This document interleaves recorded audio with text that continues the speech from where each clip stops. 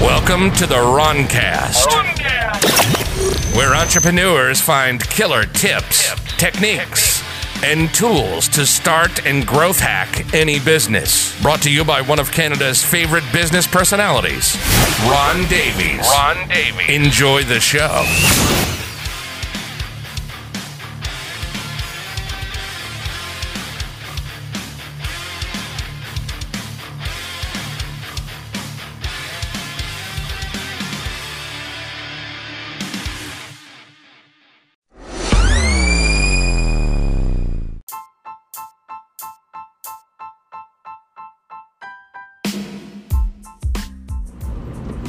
Hello, welcome back.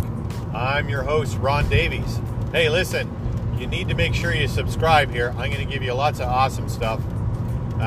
You need to subscribe, and when you do, make sure you also do a review. And when you do the review, hopefully it's 5 stars, but when you do the review, please put your email address in there.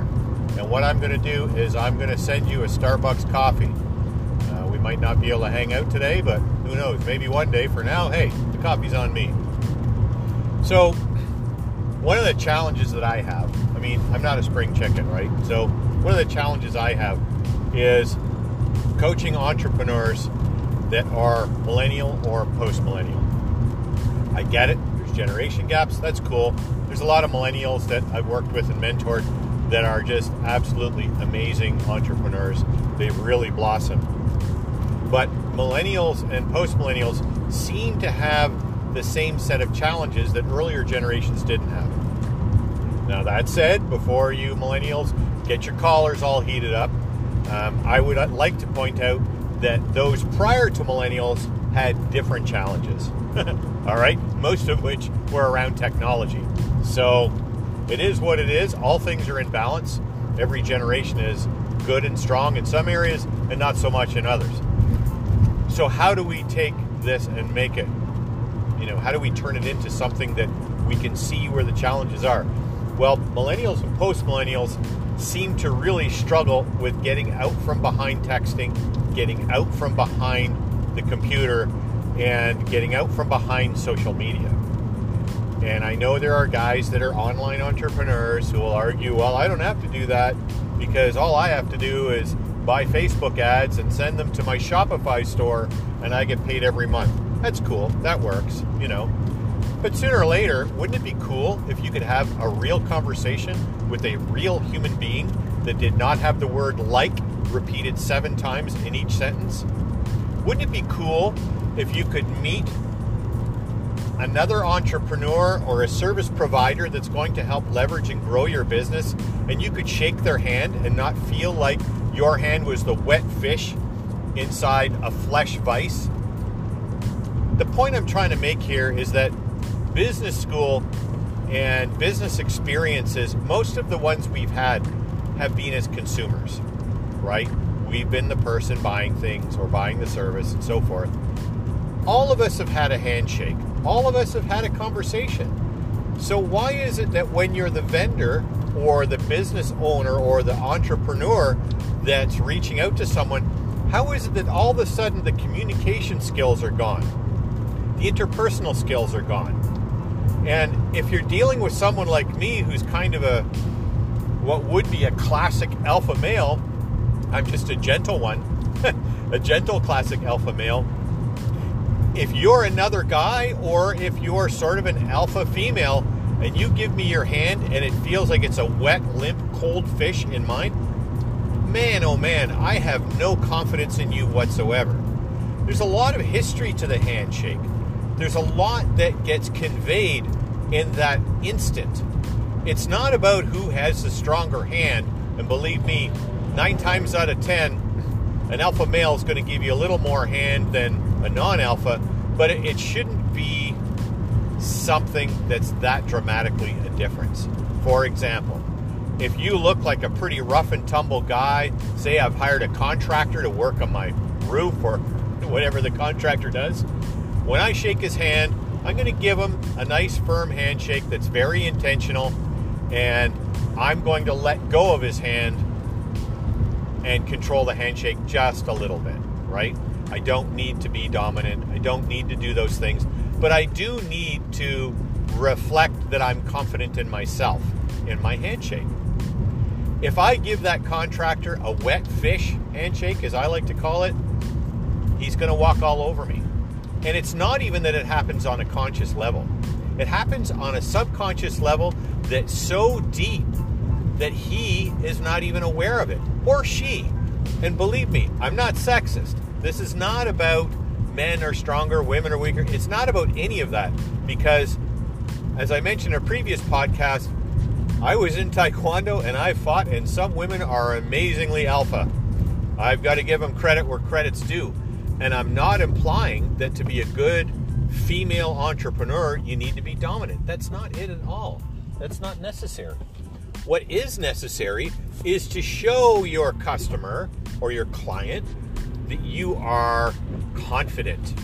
Do it by speaking with authority. Don't mumble. Look them in the eyes, shake their hands, say nice to meet you, and then their name. That does a couple of things. By saying nice to meet you and by saying their name, you're more likely to remember their name later. By looking them in their eyes, you're showing that you respect them and that you have confidence. How many times I've had, a digital marketing guy or a graphics artist that I meet in person, because I like to meet the people I work with in person when I can, and I get this wet fish handshake and they look at their feet and they mumble something. I'm very conscious of this because I coach and mentor this stuff. So it does not register well with me. My first thought is, this guy needs to be a client, not a service provider. My client. So how is your handshake? Think about, how do you shake people's hands? This is far more important than the first words out of your mouth. It's certainly far more important than your price, right? That handshake, that greeting, those things are important. When I shake someone's hand who appears to be a little bit more delicate than I am, I usually turn their hand a little bit over mine. So if we're shaking with right hands, which would be the classic handshake, I would turn your right hand so that it's slightly on top of mine. So my hand is not straight up and down like an axe chopping wood. I turn it slightly. And what this does on a subconscious level to you is I'm saying it's okay if you are a little bit dominant over me. That happens on a subconscious level. It's sort of a little bit of a submission. And I do that to help empower the other person so they can at least have a conversation with me. Because if I give them that full-on contractor handshake where I turn my hand to the top and I let go of you when I'm good and ready to let go of you, you're not going to be confident. You're going to be rattled and you might feel uncomfortable with me, and that's not what I want. Okay? I don't know if you've ever owned a dog. If you've had a dog, or maybe you haven't had a dog, but if you've ever seen two dogs meet for the first time, the dogs usually, if they're not on a leash, and sometimes when they are, they establish the dominant dog right away. And people are all worried, like, oh, the dogs are having a fight. Dogs very rarely actually hurt each other in this initial encounter with one another. What happens is the dogs have a little bit of an argument and a shouting match, which dogs shout by barking. They show their teeth, and the submissive dog decides, you know what?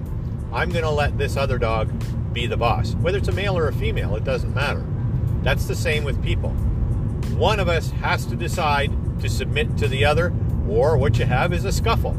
And the outcome of a business scuffle is rarely the desired outcome of either business party, right? So if you submit, or you've got this wet fish thing, and you are showing weakness, and you don't respect me enough to look me in the eyes, at least for a moment, and speak powerfully, man, I'm going to walk all over you if I'm that contractor. I might even raise the price, and I might reduce the work I do. Because on a subconscious level, you registered to me as a very weak person, and let's face it, everybody's got some sort of basis in being a survivor / predator. That's what happens. practice shaking hands with a friend or a family member. Don't squeeze them. So you guys that are hanging out at the gym, or maybe you are a contractor and you're swinging a hammer and handling power tools, maybe you have a powerful grip. A handshake is not the place to show off how strong you are.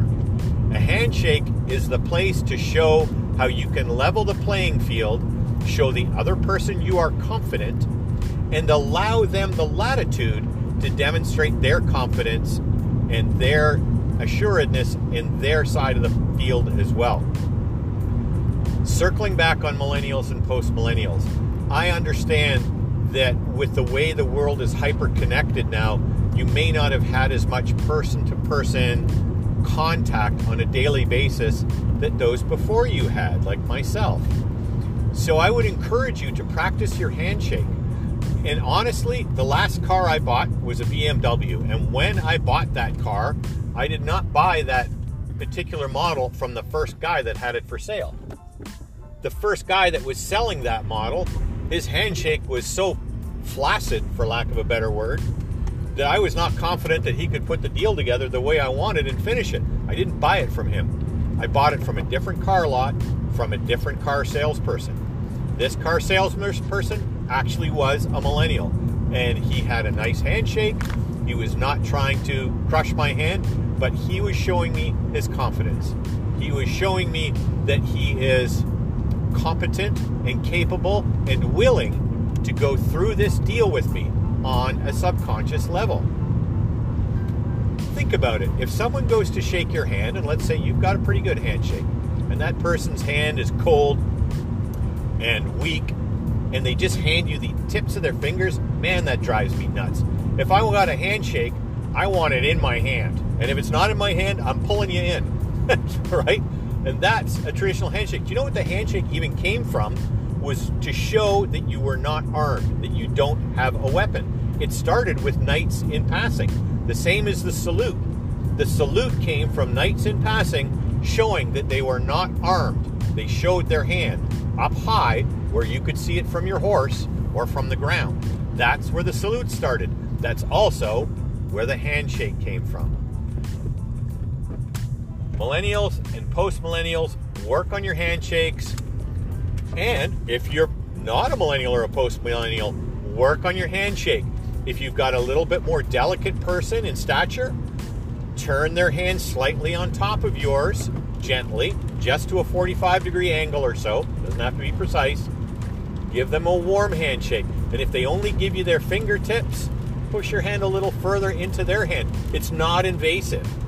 And of course, your hand should be clean, right? You know, if your mechanic's going to shake your hands, you might get a greasy hand, and that's okay. But basic personal hygiene goes a long way. We're in an era of the coronavirus, so, you know, you got to look after that, whether you're the shaker or the shakee. So that's it for today's podcast on handshakes and conversation. This stuff really matters. Let's do a little bit of work on it. Make sure you subscribe. Make sure you review. Have a wonderful day.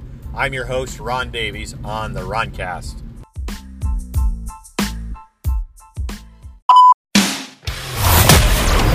That's it for this episode of the Roncast. Be sure to subscribe and tune in again for killer tips, techniques, and tools to growth hack any business. We hope you've enjoyed the show.